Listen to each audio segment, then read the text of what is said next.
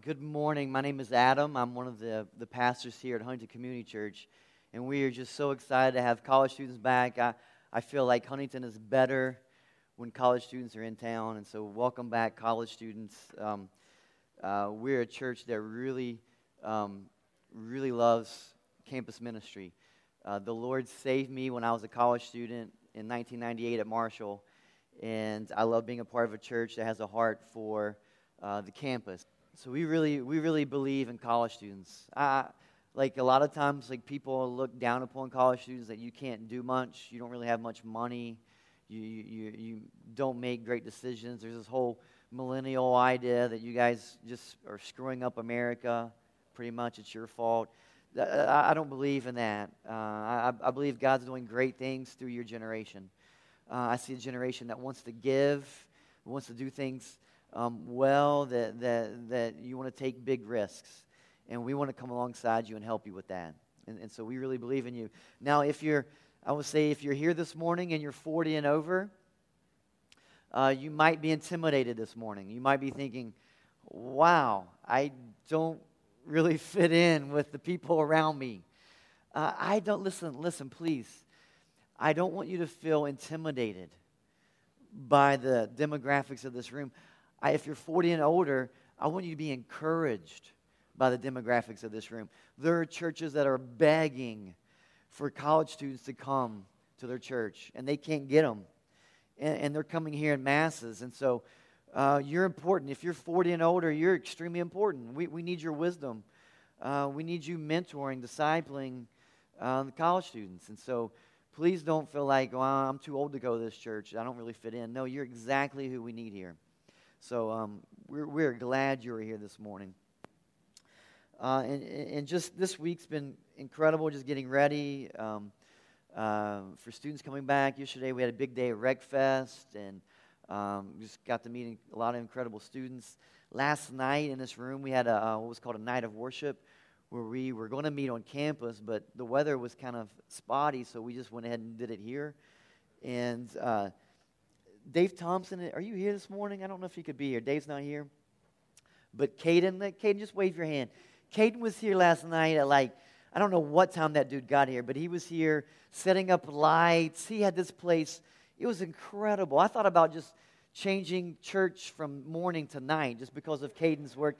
Dave did a great job setting up lights and just doing stuff for us last night. Spent hours. I have no idea what time that dude got home last night after tearing down. So Amy, please just share that with him, that we are thankful for Dave and Caden. I don't want to leave out Caden. And then also just the guys that came last week for construction. Students, I don't know if you're aware, if you got to use the bathroom, there's 2 single-stall bathrooms. We were this close of having 2 multi-stall bathrooms. We were so close. But the toilets that we ordered ended up not working the right way, with construction.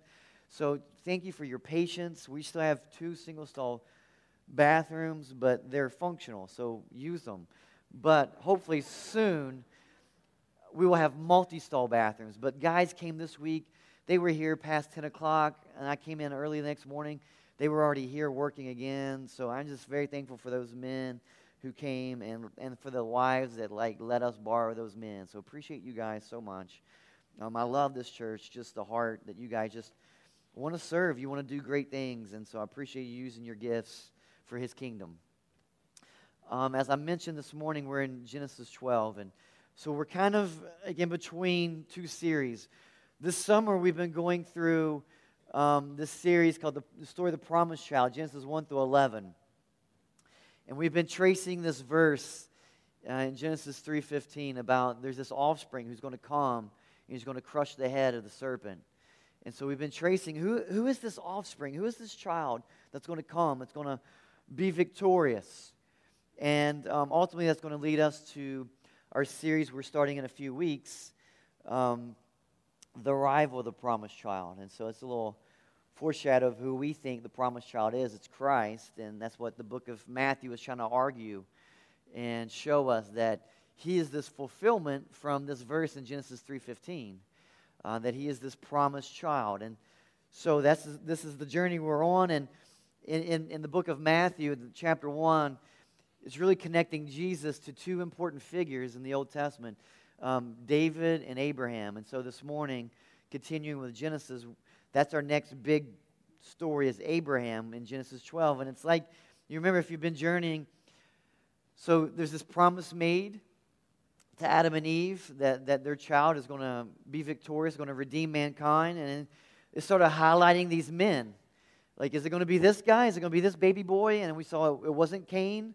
It wasn't Seth. And then we thought maybe it's Noah. Noah was a righteous man, did all that the Lord had commanded him. And we thought, man, it's going to be Noah. But then we see it's not Noah. Noah wasn't the man. And then you get through another list of baby boys.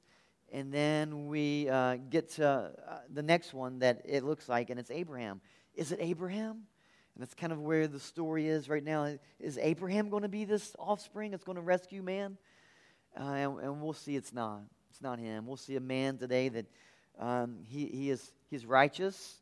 He is, but it's not because of his good deeds. It's because he had faith. He believed in God, and God counted it as righteousness to him. But you'll see this morning that, man, his life is messed up, just like yours and mine. That here's this guy that God, he makes him into a great nation, and yet you're going to turn around at the end of this chapter and just go, man, I cannot believe he did that. That the Bible's full of all these guys that maybe we'd call heroes, and God says, don't look to them. Don't look to them. Abraham shouldn't be your hero. There should only be just one hero. It's Jesus Christ. That's who we look to this morning. And so Abraham's going to point us there. And so let's jump into Genesis 12 this morning. I know we have so many guests here that you weren't here last week. So let me just sum up last week. Last week we were looking at the story of Babel, the Tower of Babel in Genesis 11. And we looked at two outward expressions of two inward sins. Two outward expressions of two inward sins. And the outward expressions were building a city and building this tower, trying to be like God, trying to get to the heavens. And the inward sins that we identified were a love of security and a love of self, pride.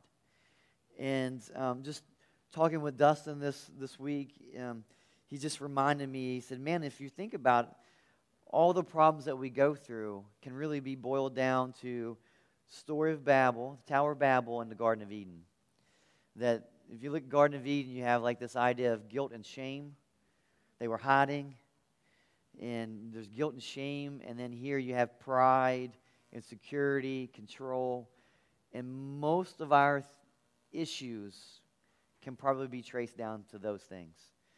And so this morning, man, this morning is an incredible story about risk, about looking at security and comfort, and then just believing God has something better, and just taking big risks for God, even though you might not understand it, might not make a lot of sense in this moment, but you're willing just to lay it all aside and just chase after Him. So let's dive into this passage this morning. Genesis chapter 12, verse 1 says this. Now the Lord said to Abram, go from your country and your kindred and your father's house to the land that I will show you. All right, let's stop there. This is so important. So Abram, at this time, you see his name is Abram. It's not even Abraham. Abram is 75 years old at this point. We'll see that in a little bit. He's 75, and he's established. He has a wife. He has no children at this point. We see back in chapter 11 that his wife Sarah, or Sarai at this point, she's barren. She has no children, can't have kids.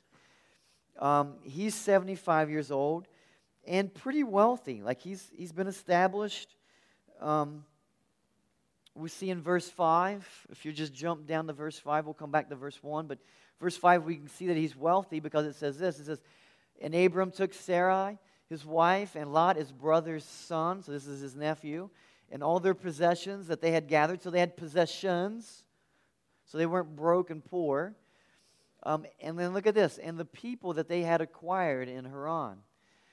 And they set out to go to the land of Canaan, And so here's this idea that he basically was wealthy. He had people who worked for him. So think he's a businessman, and so he's got all these. He's got this huge farm, all this livestock. He's got people who are caring for his animals. He's got hired hands here, and so he's wealthy. Now let's go back to verse 1. The Lord comes to him at 75. Okay, so you guys in your 18, 19, you can't even fathom 75. I mean, that's like that, you're like creeping on death if you're 18, 19. You think about 75. Here's Abraham at 75, and the Lord says, Abraham, I want you to go. I want you to go from your country, from your kindred, from your father's house, to the land that I will show you. And he doesn't say where it is. He just says, I need you to trust me. I need you to go. This is huge. So what Abraham is leaving at this point, there's three things you see there: country, kindred, and father's house. Country would be like his identity. That's all that he knows. That's who he identifies with, his people. At this point, they live in Ur.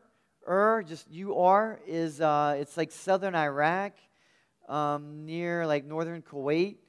And at this point, they leave Ur with his father and his other brother, and they go to Haran, which is like modern-day Turkey. So they're in Haran, and the Lord speaks to him. Says, I want you to go to this land, and I will show it to you.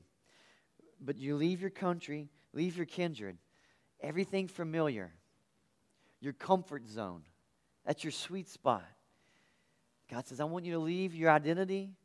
I want you to leave your things that you're familiar with. And then the last is leave your father's house. That's security. See, in this culture, when your father died, you received an inheritance.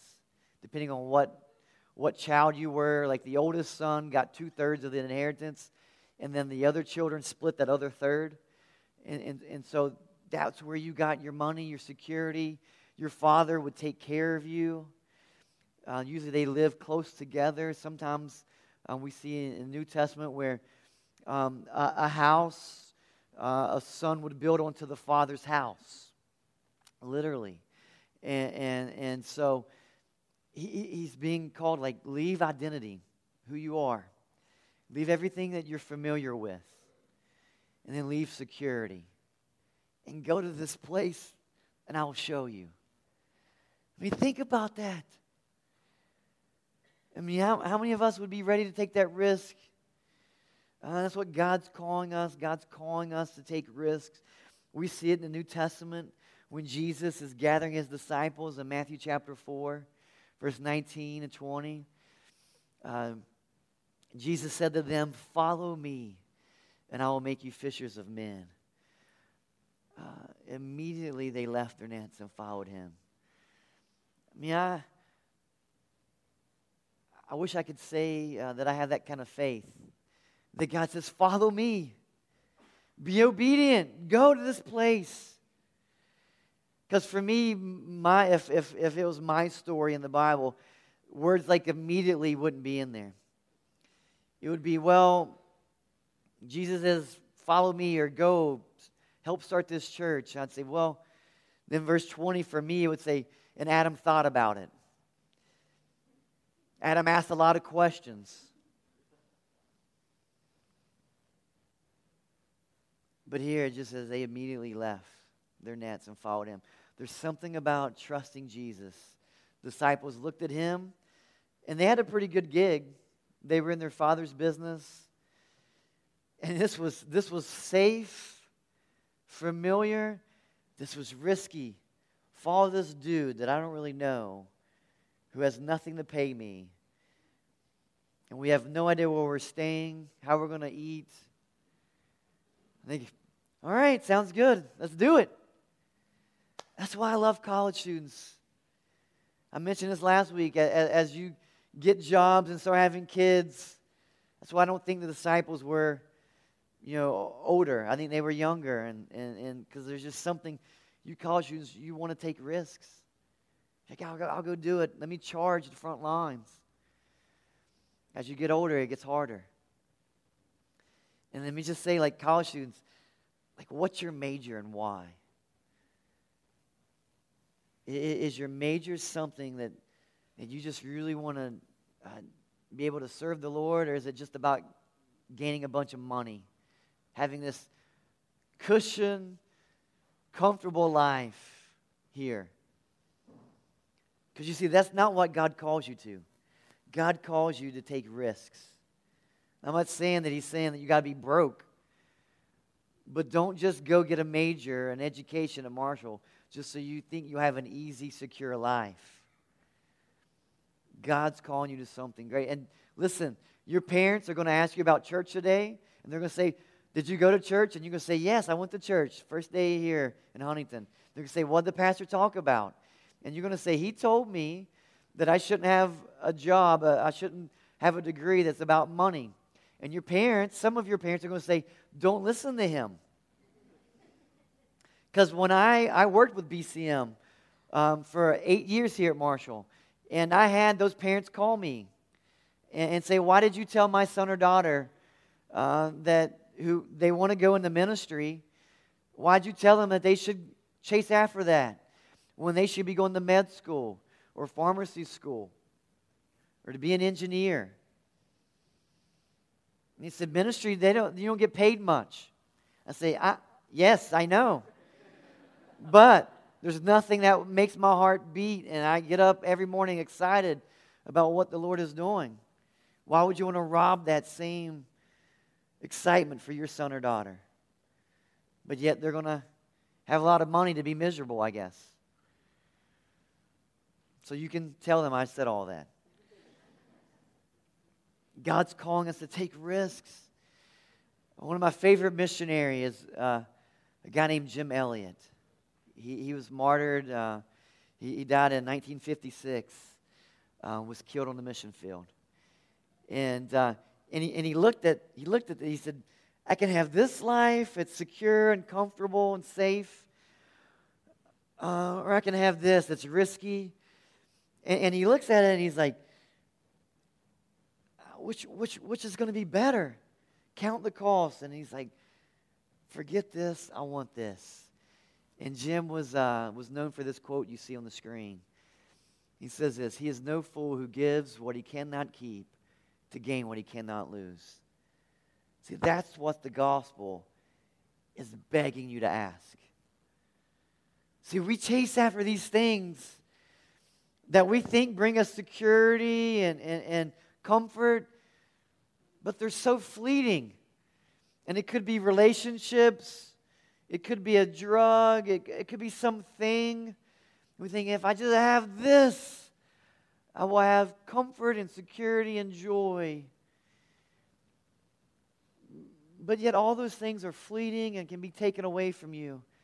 But Jim realized, and this is what I realized in 1998, I was a business major, and for me, I don't know how many of you are business students. I love that we have a lot of medical field here and educators, because I think those, you naturally want to care for people.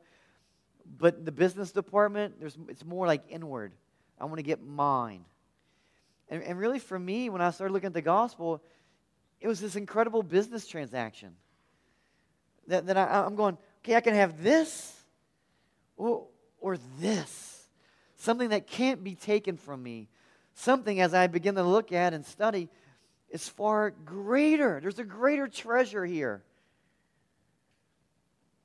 And the Lord convicted me, and I just thought, why would I want this? And so I saw that having what I cannot lose was worth giving up what I cannot keep. And in 1998, I surrendered. I said, Lord, I don't want to chase after those anymore. I want this life.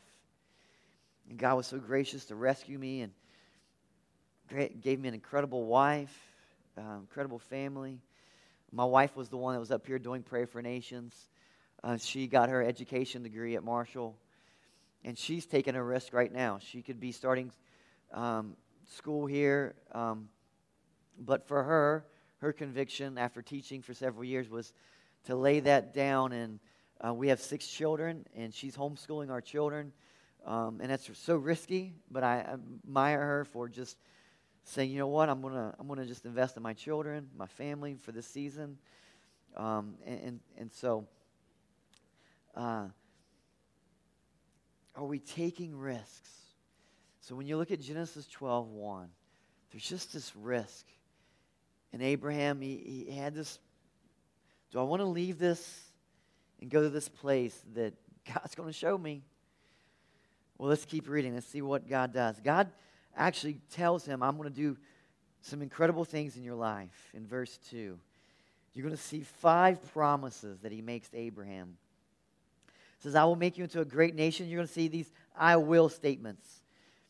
And those are like, take those to the bank. Those are promises. It doesn't say, I might, I could, but he says, I will. I will make you into a great nation. I will bless you. I will make your name great so that you will be a blessing. I will bless those who bless you, and him who dishonors you I will curse, and in you all the families of the earth shall be blessed. So here he's weighing out. And this sounds really good. Very, very much like Jim Elliott. Like, this is comfortable and safe. This is what's familiar, but I'm going to take this risk. Option A sounds really good. I'm going to chase after it. And so in verse 4 we see Abraham went. It doesn't say Abraham questioned. Can you tell me a little bit more about this great nation thing? It sounds great, but can you give me more details? What does it mean that you're going to make my name great? It just says Abraham went.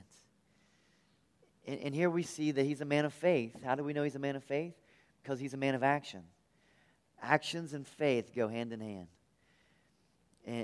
And we see that he goes, and so we know that he has faith. He's trusting the Lord here. All of your actions are traced back to some inward faith, something that's motivating you. And Abraham goes as the Lord had told him. And Lot went with him, so that's his nephew. Lot's father had died earlier, and so Abraham just kind of took Lot in. And Abram was 75 years old when he departed from Haran. 75 years old. So God makes a promise to him that I'm going to make your name great, which is an interesting play on words from chapter 11 to chapter 12. Chapter 11, we see the lineage of Shem, Noah's son Shem. The name Shem in Hebrew actually means name. Literally, this guy's name was name, all right, if that's not confusing.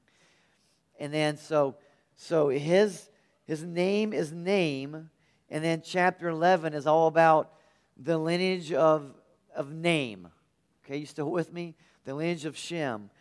And then we see in chapter 11 this Tower of Babel being built, and they wanted to make a Shem, a name for themselves. They wanted to be made much of. And God flips this around. Those who want made much of, God will humble. Those who are humble, God will make much of. Abraham was a humble man, and God says, I'm going to make you into a great name.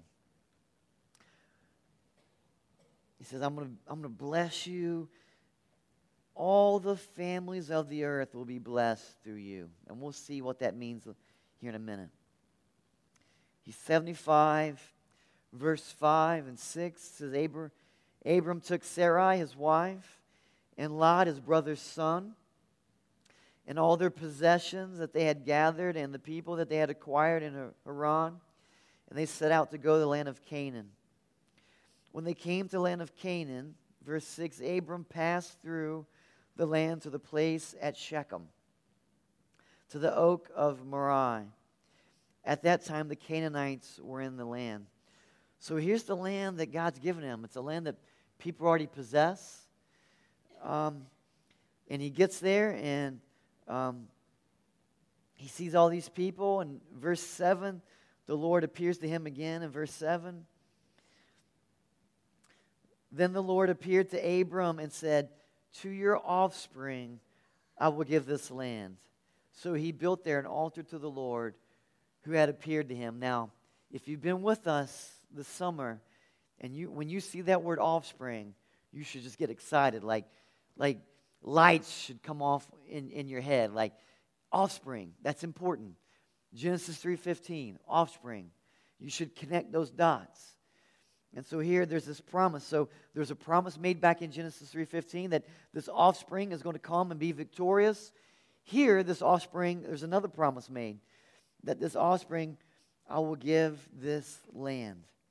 And so again, we see Abraham's faith. He builds an altar there. There's no command for him to do this, but he just does it. He's just worshiping the Lord because it's just in him. He's showing thanks for this promise. Now, what's interesting about this?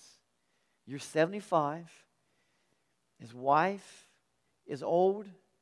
She's barren. Can't have kids. And the Lord says to you, your offspring, I'm going to give this land. That's crazy, right? Like, he's going, no, it's impossible. And God says, don't ever say that about me. Never say that about me. That through me all things are possible. I'll do a great work in you. In fact, a little later, God will appear to Abraham and he says, Abraham, I want you to just look out in the night sky. See all those stars? How many are there? And Abraham begins to count them. He's like, I can't count them. There's too many. And God says, so will be your offspring. There'll be so many, you can't even count them. And at this point, he's 75. His wife's barren, can't have kids. And he doesn't doubt here. He doesn't question, how do we know? He builds an altar. He worships. Lord, thank you so much. I cannot wait to meet my child. This offspring is going to be incredible. We keep going. Verse 8, from there he moved to the hill country on the east of Bethel and pitched his tent with Bethel on the west and Ai on the east. And there he built an altar to the Lord and called upon the name of the Lord. And Abram journeyed on still toward the Negeb. Now, so he's moving around here, but all this land that he's moving around in, we'll see a little later that God has given all this land to him. This is what we would know as Israel a little later. That God creates this boundary. And so Abram's moving around, and my goodness, this is incredible. He's 75.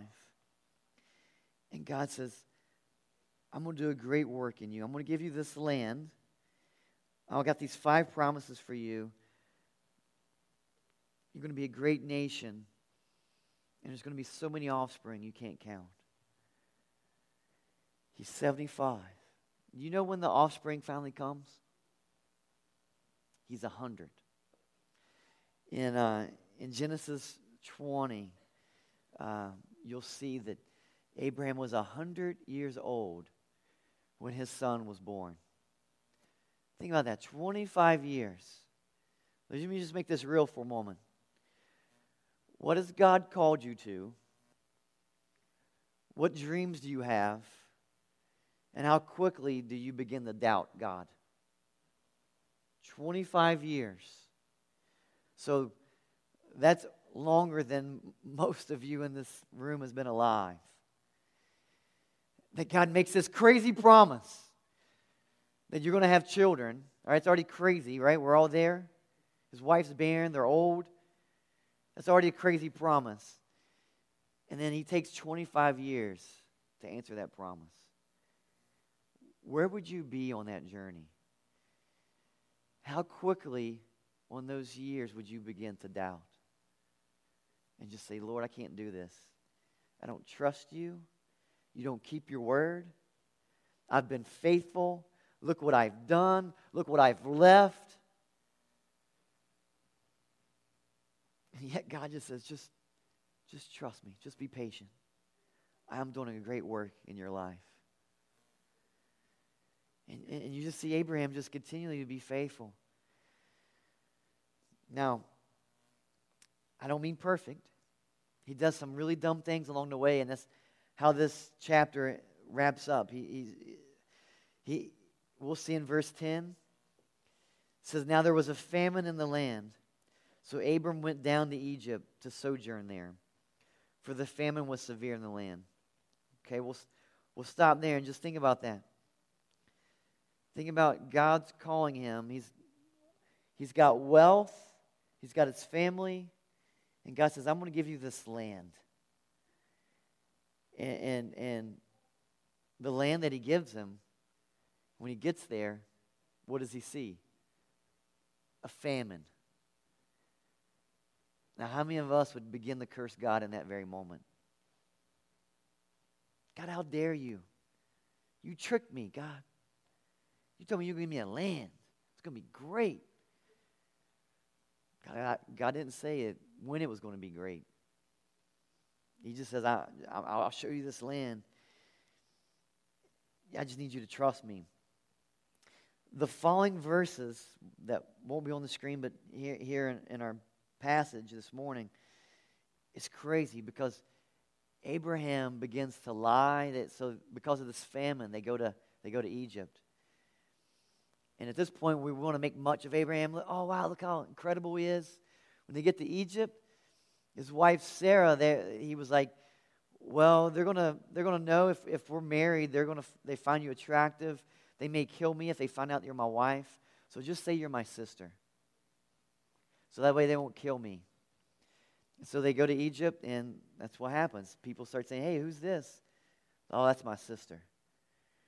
And so he allows men to take Sarah.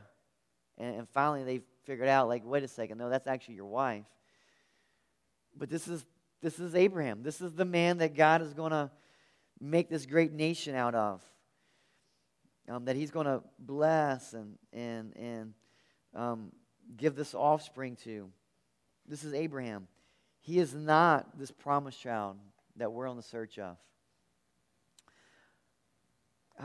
But I want you to see here that this calling that Abraham received, man, it's this thing of risk. It's looking at things like security, which we're all kind of drawn towards, whether you're a child or whether you're older. We love to be safe and secure.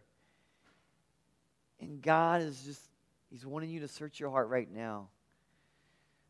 Are you willing just to follow Him? To put it all aside to chase after Him? Here in this story, we see that Jesus is actually the fulfillment of these promises. That they're fulfilled in this offspring. Jesus fulfills Israel. All these promises made to Israel, Jesus is that fulfillment. Jesus is the great name. There's no name greater than Jesus. Jesus is blessed. Those who bless Jesus will be blessed. Those who curse Jesus will be cursed. Think about it. When he says to Abraham, all the families of the earth shall be blessed through you. This is a picture of Christ. That every nation, the way they'll be blessed is through Jesus. Through receiving Jesus as this promised child, every nation will be blessed. That's what we talked about the last few weeks when last week when we looked at the Tower of Babel, how all the languages are different. In Revelation, we see that all languages will be gathered around the throne celebrating Jesus. There's coming a day where all nations will be around that throne celebrating Him. All nations will be blessed. Likewise, every nation or every individual that mocks or curses the name of Jesus will be cursed. God's wrath will be poured out upon them. They will have to answer for how they treat Jesus Christ. And so here you see Jesus being this fulfillment of this promise, to your offspring I will give this land. So what do we do with this passage? How does this apply to you and I? God's still calling us today. He's calling us to search our hearts And there's so much irony in our lives. Like, we think about the earthly things that we so desperately cling to, with the hopes of like those things giving us security and comfort. Those are often the very things that get in the way of true security. You think about that? The things that we think were going to bring us security and comfort, those are often the things that really deceive us or get in the way of true security. True security is found in living for God and depending on His promises. That's what true security is. That we're living by faith, trusting that God's fulfilling these promises, that He cannot lie to us, that He is faithful. And there's a calling for all of us this morning. This is what God's calling us to. At least this.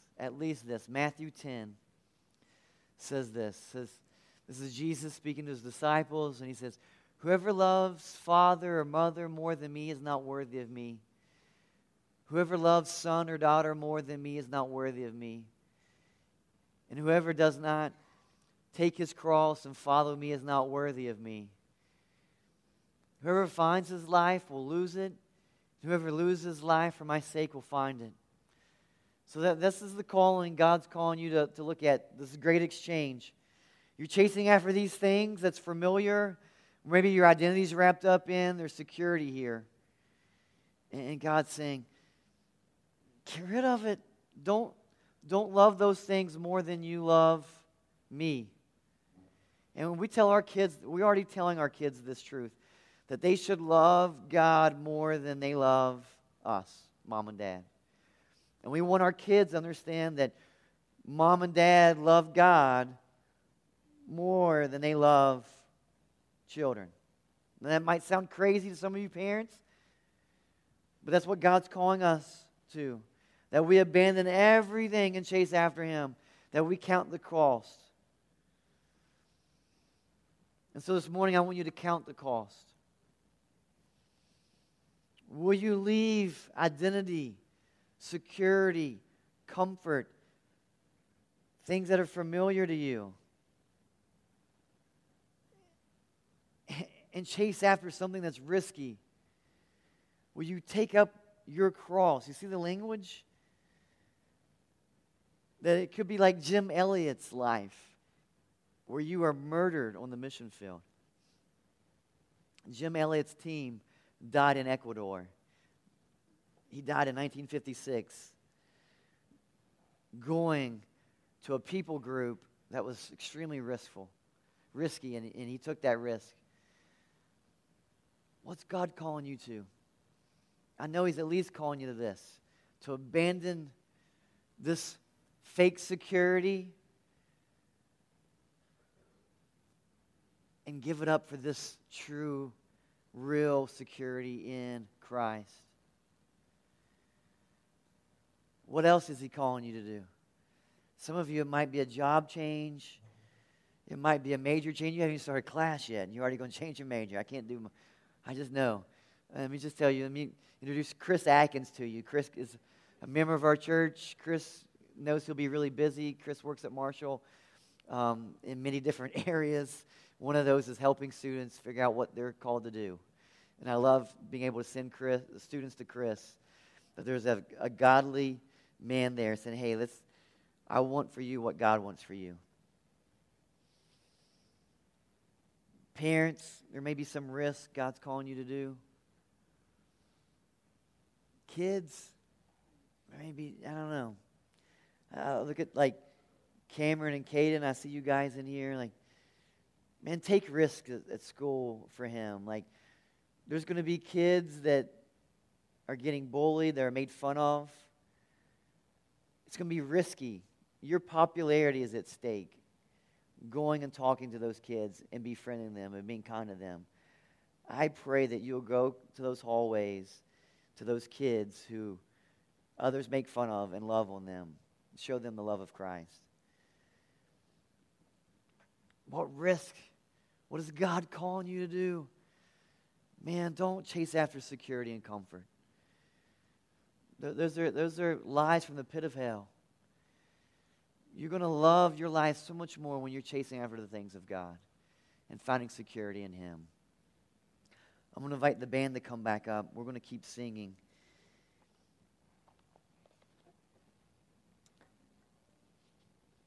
Starting this church was extremely risky,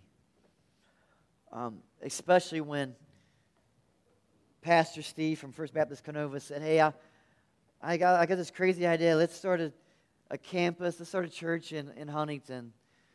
And let's kind of start it around college students. And we know that most college students aren't going to church.